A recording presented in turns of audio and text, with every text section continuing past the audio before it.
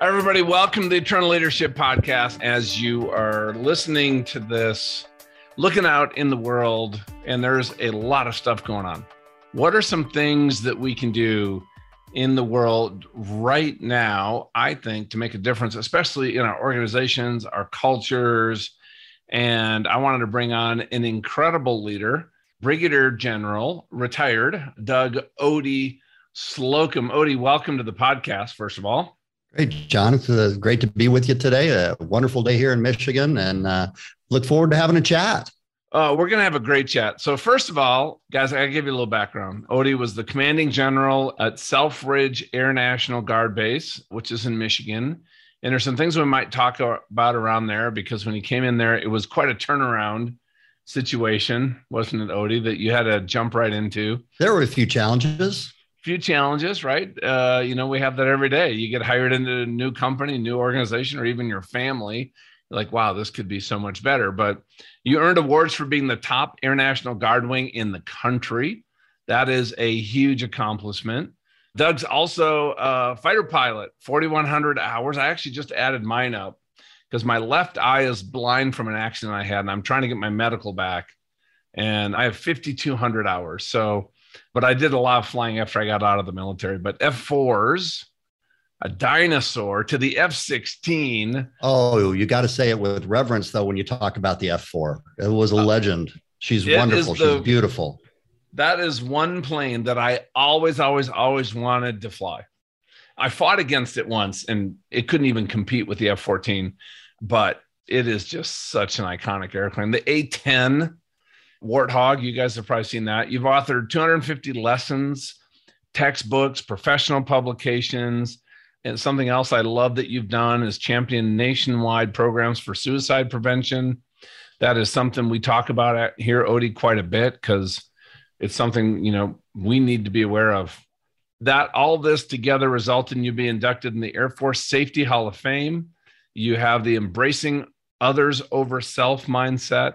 You are the primary instructor of the military cultural competency for, and this is what we're talking about today a little bit, Warriors with Warriors program.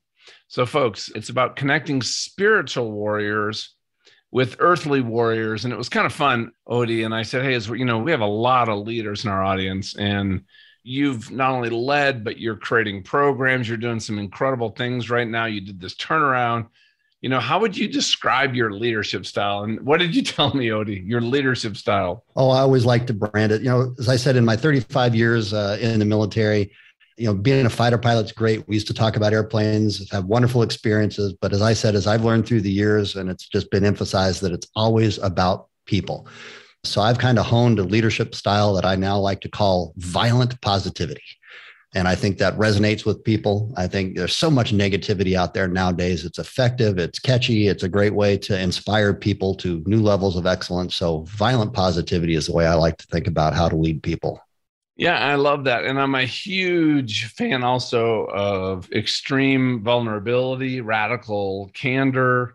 But what I like about, the positivity is, and it's become an epidemic, is gossip and talking negative about everybody has just become how a lot of us communicate. And a lot of it is actually, just over the weekend, my 3 boys were here. It's something they know I am going to always challenge them on.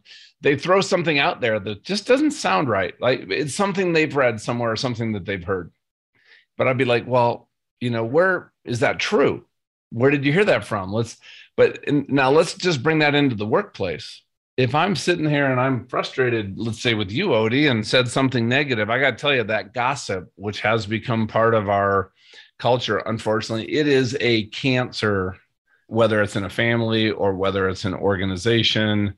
And, here's a quick question, because we're going to be getting into a lot of the stuff you're doing with leadership mindset and working with spiritual and earthly warriors. Question for you, though, Odie, when you come into an organization and you see a lot of the people aren't positive, they're gossiping, there's negative, like it is not a culture with a lot of trust. Where are some of the places that you personally start when you see a leadership situation like that? Well, and I've had that opportunity. And I used to travel around the military and talk about, organizational culture. And to me, it starts at the individual level. And that's where I try and get a message out to each and every person that one person can make a difference. And I think you touched on it, is that there is a volatility, there is a contagion, either of negativity, which I think people have a tendency to default to because we're bombarded with that nowadays. But positivity can do exactly the same thing. So why not have a pandemic of positivity within an organization? And that starts with one voice. So one person can, and they don't have to be the leaders. As I talk about leading from the middle, some of the most effective leaders I've ever seen are ones that don't wear the title, but they're in the middle of that organization. But if you go in there with that positive attitude, you go in there and you be the one who starts that message, and you'll be surprised how much it can actually spread throughout the organization.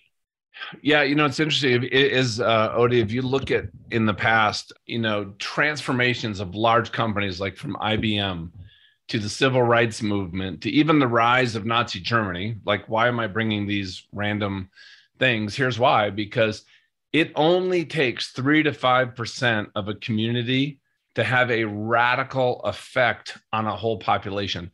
And here's the good news: is it only takes 3 to 5% of, let's say, your employees to really embrace this kind of positivity and like, we're all in and we love the mission, to have a massive positive influence on the organization.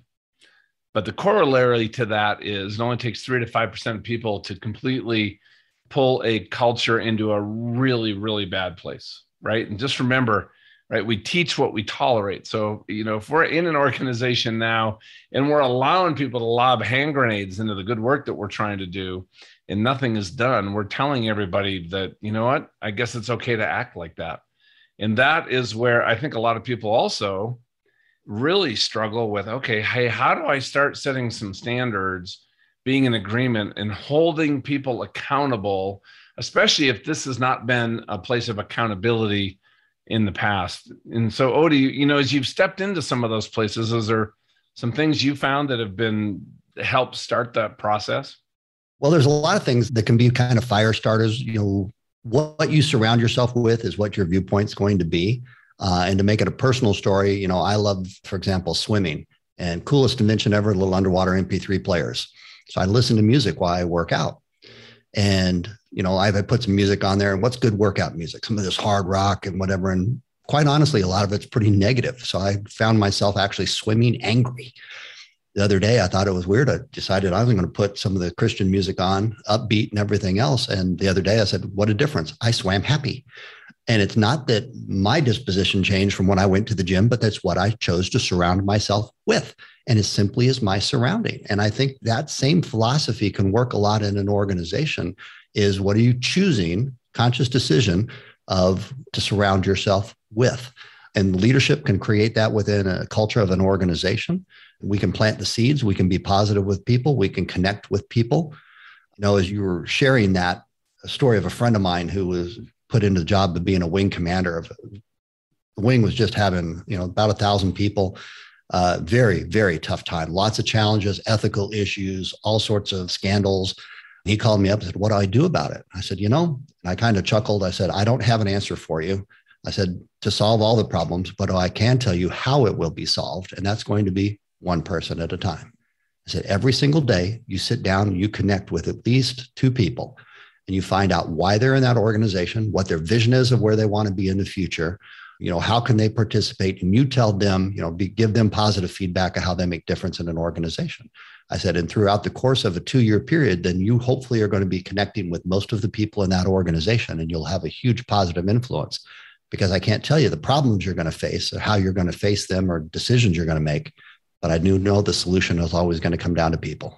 Now, through your career, right, General, you grew up as the military brat, like you said, and I'd love for you to share some of the highlights of that whole journey and what kind of shaped this focus that you have, like you just mentioned, because I totally agree. That is the approach that's going to have long-term, really positive outcomes. But it's not a place that I see today a lot of leaders coming from, if that makes sense. So I'd love to have you share your journey and how you got to that place from really recognizing I think the value in not only positivity, but people.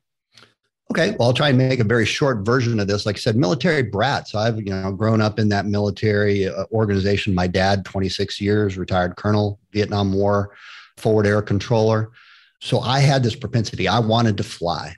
And to be quite honest, when I was getting ready to go to college, it was quite a tussle for me to figure out if I wanted to go Navy or Air Force. I hate to confess that at this point, but actually I had a greater chance of an Air Force ROTC scholarship. I wanted to be fly big airplanes and travel the world. And it ends up, I had a lot, I did well enough in pilot training that they said, if you ask for that, we're going to make you a first assignment instructor. So, I needed to ask for fighters. I never, envisioned that I was going to be a fighter pilot. And everything along my career has never turned out the way that I expected it to. I won't say it hasn't worked out, but simply is making sure that when one door shuts, there is another path that's available there. I was able to go fly active duty 7.5 years and full-time with the Guard, F-16 training forever. And that's where I got involved with safety. So you think fighter pilot, you think the Top Gun movies, and you have a certain vision of the people and what their mindset is. But in the safety realm, it was about getting everybody home safely every night. And that's the way I ended up modeling safety, which eventually led to being involved with the suicide prevention programs, the resiliency, the caring for people types of issues that I was able to address back in Washington, D.C. My mindset evolved. And like I said, it's focusing always more and more on people as we go through. I thought I'd end up retiring in Washington, D.C., and I had this wonderful opportunity to come up here to Michigan to lead Michigan's hometown air base at Selfridge. And I really saw that as the zenith of a career opportunity to come in and change an organization, make a difference in people's lives. And I think we were able to do that spectacularly up here in Michigan. And it's the type of thing now when I coach and I talk with folks to explain the principles of the violent positivity and what a difference it can make in the organization. And that's how I got involved, for example, now with Warriors with Warriors, to continue to care for these wonderful men and women who have done so much for our country and have sacrificed so much. And it's just great to be able to be involved and make a difference. Yeah, thank you. And Warriors with Warriors, Odie, what was the night where that kind of popped in your head and said, it was an idea that needed to be acted on? Well, I'll have to say that I am not the founder of Warriors with Warriors. I've joined this as the wingman on a rejoin coming into this flight that was already in progress.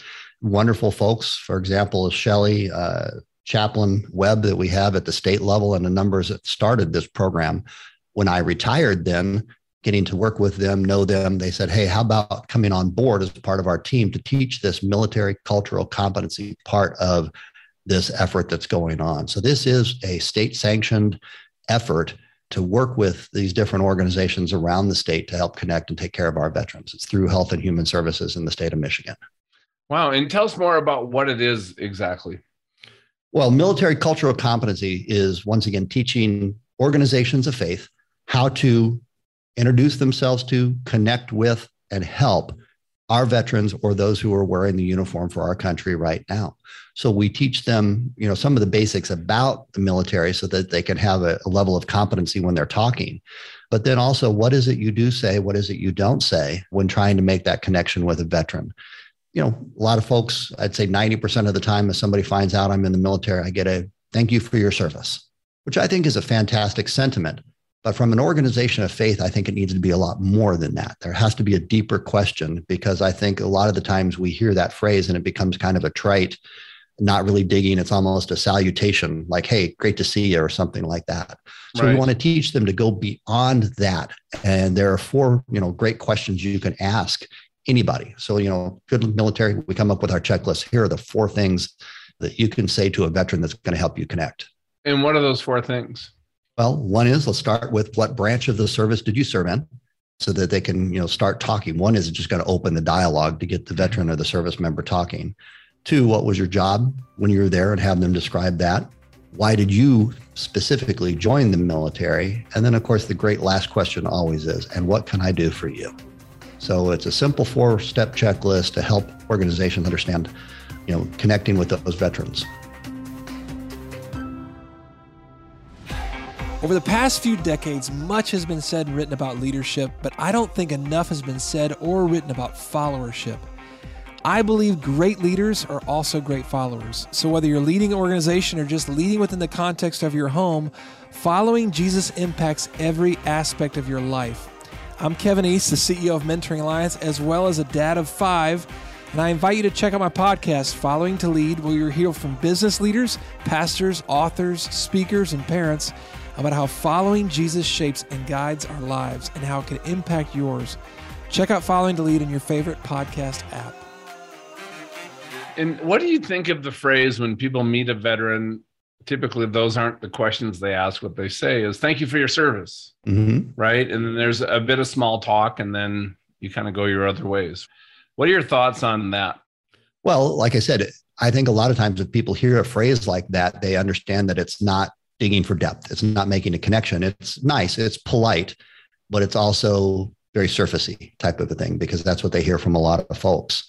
So organizations of faith, a lot of times, are going to want to dive into things like religion and all, and that can be a very touchy subject also. So we want to talk with the organizations and say, realize that, forcing your religious viewpoints can also be off-putting to some, because some aren't believers, some have different faiths. We can go on with that, but it's kind of a little bit of a minefield when you're trying to make a connection so that you can start sharing information back and forth. We're trying to get the organizations to make the connection with the veteran, get them to talk about themselves, share information that can be useful then, so that we can understand what their needs are. Yeah. And, think about that, for everybody listening, when you do see a veteran, you say, thank you for your service. And, we're going to appreciate that. I appreciate that if I'm wearing something out about. But if you just ask some simple questions. I was sitting at breakfast the other day and the guy had a submarine hat on, right? And I said, thank you for his service, because he doesn't get thanked a lot as a submariner. And we sat there over breakfast. They were at the table next to us for 20 minutes chatting. And I got to meet his whole family. And I did at the end say, is there anything I can do to help you? There wasn't, but he genuinely appreciated that conversation. But I really want to hear about your faith journey too, Odie. But here's something I've also found being in the military is, especially people, not as much in the pilot community, but especially the folks that were on the ground. They've seen things, folks. They've confronted evil at its most raw and pure. It's very difficult for the rest of us to relate to. And I know a lot of people, because I've been able to serve, I don't know if you know this, Doug, but I got named the preferred leadership trainer, our company, Beyond Influence, to the Air Force Personnel Center. So they have us going all over the world doing a lot of leadership training for them. But there's a lot of folks that they have seen stuff that they cannot reconcile with their understanding of the God they grew up with. So they've pulled away. And if I'm jumping in there too fast, or having some of the trite sayings that sometimes we can as Christians, like, oh, everything's going to work together for good, like just trust God. But if I just put that out there without any context, but almost as a line, that's going to, I think, create a wedge versus create a relationship and a connection, especially if it's like right out of the gate. But what are your thoughts, Doug, when you meet somebody who is a veteran and you know what, you have a connection, but where do you bring in that faith conversation in a way, just like Jesus did, that is, in meeting them where they're at? Well, I guess to me, one is, most of the time I would never think of leading with that. I want to make that connection first, and I'll go back I've just to seen story. that done. I was cringing. I'm like, no, you're one of those typical Christians they make fun of when you're not around. Well, and back to your submariner story, one of my favorite questions when I see somebody is I'll walk up to them and go, attack or boomer? And they'll just kind of look at me and go, wow, the difference between the two. Because the culture is completely different between the low and slow and fast attack in the Navy, but that'll normally get them talking about things. And that's what we want to do. We want to make that connection to begin with. Then you can find out where they are on their spiritual journey, and then you can go meet them where they are. But to lead with that, I think a lot of times is really going to be off-putting. Most folks in the military have this tendency to put up those shields to stay within their goalposts, to protect themselves. We have that suck it up buttercup mentality a lot of times of don't cry, don't ask for help, and just power through. And I think all of us, once we get to a certain level of maturity and experience, realize that that doesn't always work. It can up to a certain point, but everybody is going to need help at some point in their lives. But we have to make the connection to begin with the individuals. Yeah. And now for yourself, you said you lived like a Christian for many years, but then that finally became you became a follower of Jesus while in active duty. And there was a point later when you were overseas where that seemed like it was really tested. I'd love for you to share that, because I think that's going to help people in just context of have a really substantive conversation with our service members they're out talking to and getting to meet. Okay. I'm more than happy to share that. I do want to say that, when it comes to the Warriors with Warriors, is we're not advocating for any particular religious belief or anything else in what we do. It really is about trying to figure out to meet them where they are, help them, and not particularly advocating for any one religion. Now, back to my experiences specifically, I would almost say following religious principles, even when up through college and into pilot training, I could remember going to Bible studies, et cetera, because I felt like it was the right thing to do. But I was not a Christian. I was off at my F4 initial training down in Homestead, Florida, and got involved with a great church, University Baptist Church down there. And I still chuckle to this day because I could remember being asked to lead prayers, Bible studies and things like that. And prior to that point, I was not even a Christian when they were asking me that. I would not define myself in that way. And it was on a retreat to Lake Placid, Florida, with Dan Ury. I can still remember the pastor. And at one point they said, everybody take some time, take about a half an hour, some peaceful time out around the lake. And I can remember that's when it hit me, what had been missing in my life. And I remember walking up to Pastor Dan Ury and I said, I would like to accept Christ in my life. And I remember him looking at me and he goes, you're kidding, right? Because apparently I was putting on such a great facade that he was even surprised. As I told him, gave him grief later on. That's not the way you greet somebody when they tell you they want to, accept Christ. Wait, did he already think you were a Christian? Absolutely. Like I said, I was involved with everything, leading stuff, so he was, I think, quite surprised when I went up and had my little chat with him. But it was the start of a great journey that through the years has led me to a lot of different places, a lot of different churches, growth experiences. I had a wonderful opportunity to actually go on a mission trip to Russia. This was just a few years after the downfall of the Soviet Union, to go stand in Red Square to help build a church in Moscow. And it was amazing to me, the number of people there that had been impacted through, the missionary work that had reached out even during the time of the Soviet Union, impacting a lot of the folks in their religious beliefs. I spent a lot of time actually when I was in Tucson, Arizona, and flying my F-16s and all down there, a non-denominational church that I just loved. It was great. Made me kind of think a lot about the Bible, but got involved with a Christian band, was actually a singer in a Christian band for about 13 years, which was always good. I said, you can't be in a bad mood when you're singing in a band. But so you were like Rooster in the new Top Gun movie. You were the guy. Yeah, let's go with that. Let's go with that. How's that? Not singing Great Balls of Fire, but it was actually some great music and all. They wrote all their own, and it was very upbeat and eclectic in a lot of ways. So, that's kind of my genesis. As I said, don't ever assume from people when you meet them, when you get to know them, what you see is not always what you get. And hence about making the connections. And my story with Dan Ury there is, I think everybody thought I was a good person, but that doesn't mean that I was necessarily walking the way I needed to walk. Now, in that, right, the Warrior with Warriors program, right, the heart behind it is, hey, how do we really get the faith community engaged in and serving and helping and even hiring the people that are in the military right now, in the reserves, coming out of active duty? From your perspective, having seen this, why is there I think a need, or why have you made a choice with what you're doing with your life and your time to create that focus? Well, there is a great need, and the needs vary. I think people have a tendency to use a little bit of a cookie cutter approach to our veterans and the needs that they might have. Everybody kind of makes the assumption, the deployed come back type of mentality. But especially with our hometown heroes, whether it be Army or Air side, we have, I'll use the term part-time. I wouldn't use that other than with, to describe here, people that are in the National Guard that have work. They serve in the Guard. They have families. They go to school. They balance life in a very unique way compared to our active duty, full-time military. So we can have somebody who, flies an RPA mission, and no kidding, flying, leading a combat mission, sitting in a remote area somewhere. And then now, what does RPA stand for? I'm sorry, that's your drones. That's your Predator, Reaper, and all that we hear about there. Good call. You caught me on an acronym there. No, that's okay. But that's a reality of life, is that they fly a combat mission, if you will, engage with the enemy, and they go home at night and have dinner with the family.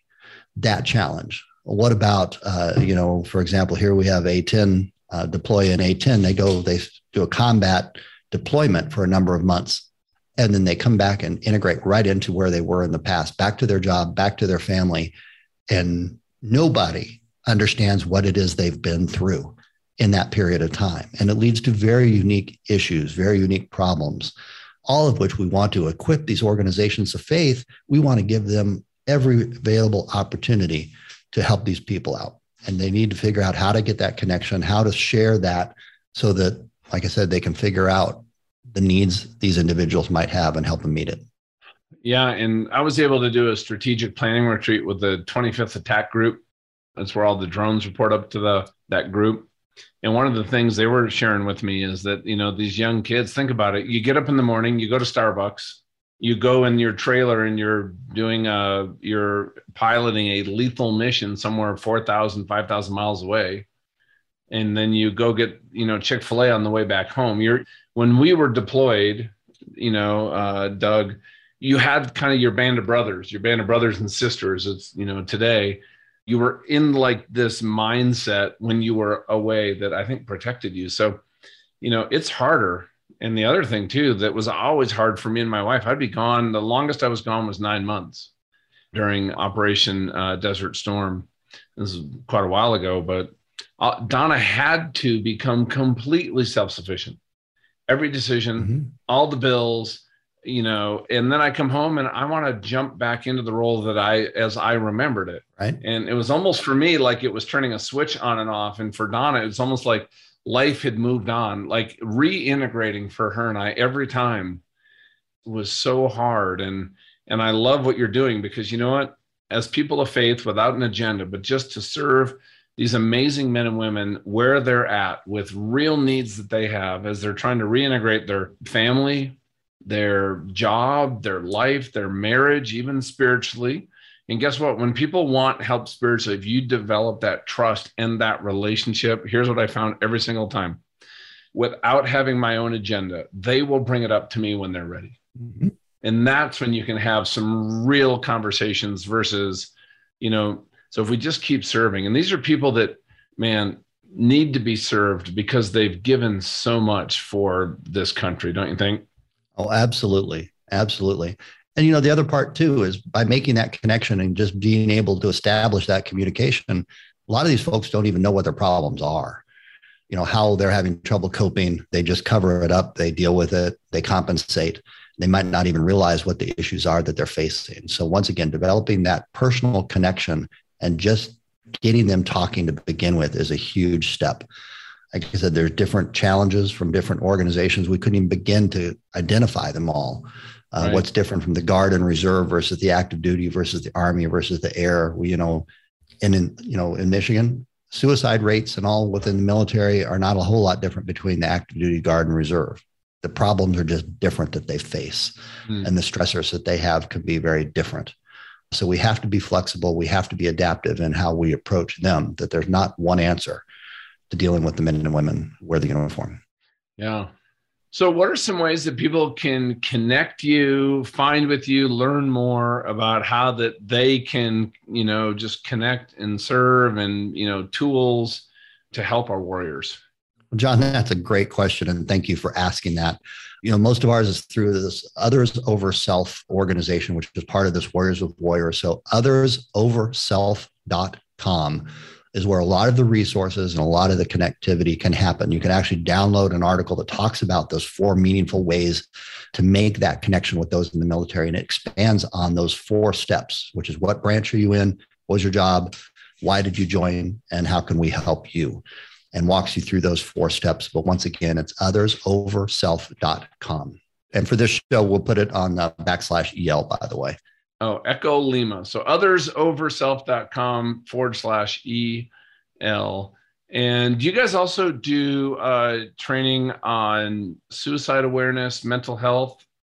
Absolutely. I know that's a passion that is of part yours. of the curriculum. Okay. Because I got to tell you, folks, I've been looking at the numbers. The numbers around this have, through COVID, well, there's kind of some good news, bad news. Bad news is the suicidal thoughts and ideations have skyrocketed. But the amount of suicides that have actually been I don't want to say successful. The ones that people have completed it, maybe. Yep, have actually gone down a little bit. I think part of it is through COVID, a lot of it started reaching out, connecting, and asking people, how you doing? I think we weren't focused on that before. It has not improved meaningfully, but it's gotten a little bit better. And it, back to what you said, radical, violent positivity, reaching out to people, caring about other people, being that person that just, you met somebody at a Starbucks who got out of the Air Force or the Army, and you got their card, and you maybe just shoot them a text, because you might be one of the few people in their life who's actually checking in with them. And you know what? There's little things that we can do might not only just help change somebody's life, but it could literally save somebody's life. And I truly believe that, because I've actually seen that happen. So, to you and that's great. And I'll go back to some of the great ideas out there certainly don't belong necessarily with the leadership. So as we talk to people, when I was director of safety for the Air Guard, I wanted the newest, youngest person of each wing to come to our big safety summit that we did with all the Guard leaders, and brought them all in there. And when it was all said and done, we were talking about communication. How can we reach folks? And I said, oh yeah, but we post that on Facebook. And I can remember getting the big eye roll. I said, well, what's that for? I said, they go, Facebook's for grandparents. I said, oh, okay. What do you want? And they looked at me and they said, well, we want an app. And I said, really? What do you want the app to do? And I got my pen out and I started taking notes. And, you just touched on one. People, if you send out an email and all, I believe it's about a 6 or 7% read rate. Text messages is about 90%.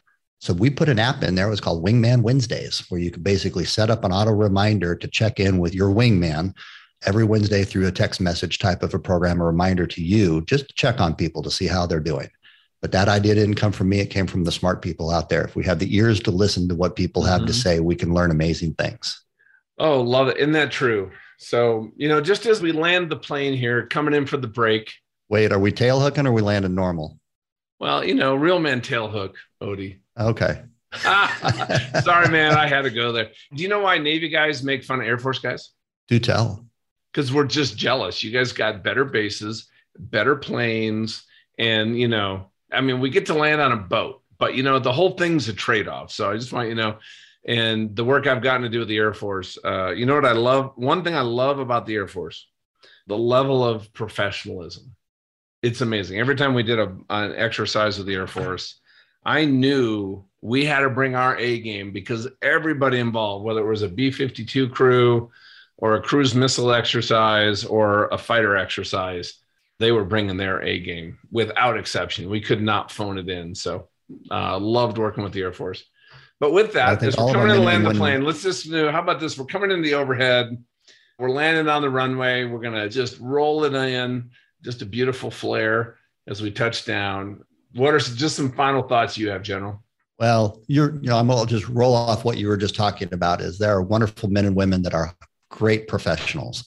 There's a lot of things I think we can do to be their shipmate, to be their battle buddy, to be their wingman as part of all this. So I'm just hoping there's ways we can connect, things we can do so that it's one team, one fight, and we're all winners in the end with this, John. And thank you so much for what you're doing, helping us reach out. And I think it's all good when we're focused on people and we're caring for those who care for us. Well, that focus on those who care for us, right? So let's serve those who've served us with their lives and their time and their honor. So thank you, General. Time, talents, and treasures. Yep. Thank you, General. And thank you for your team. And this has been awesome. All right, buddy. Thank you so much. Appreciate it.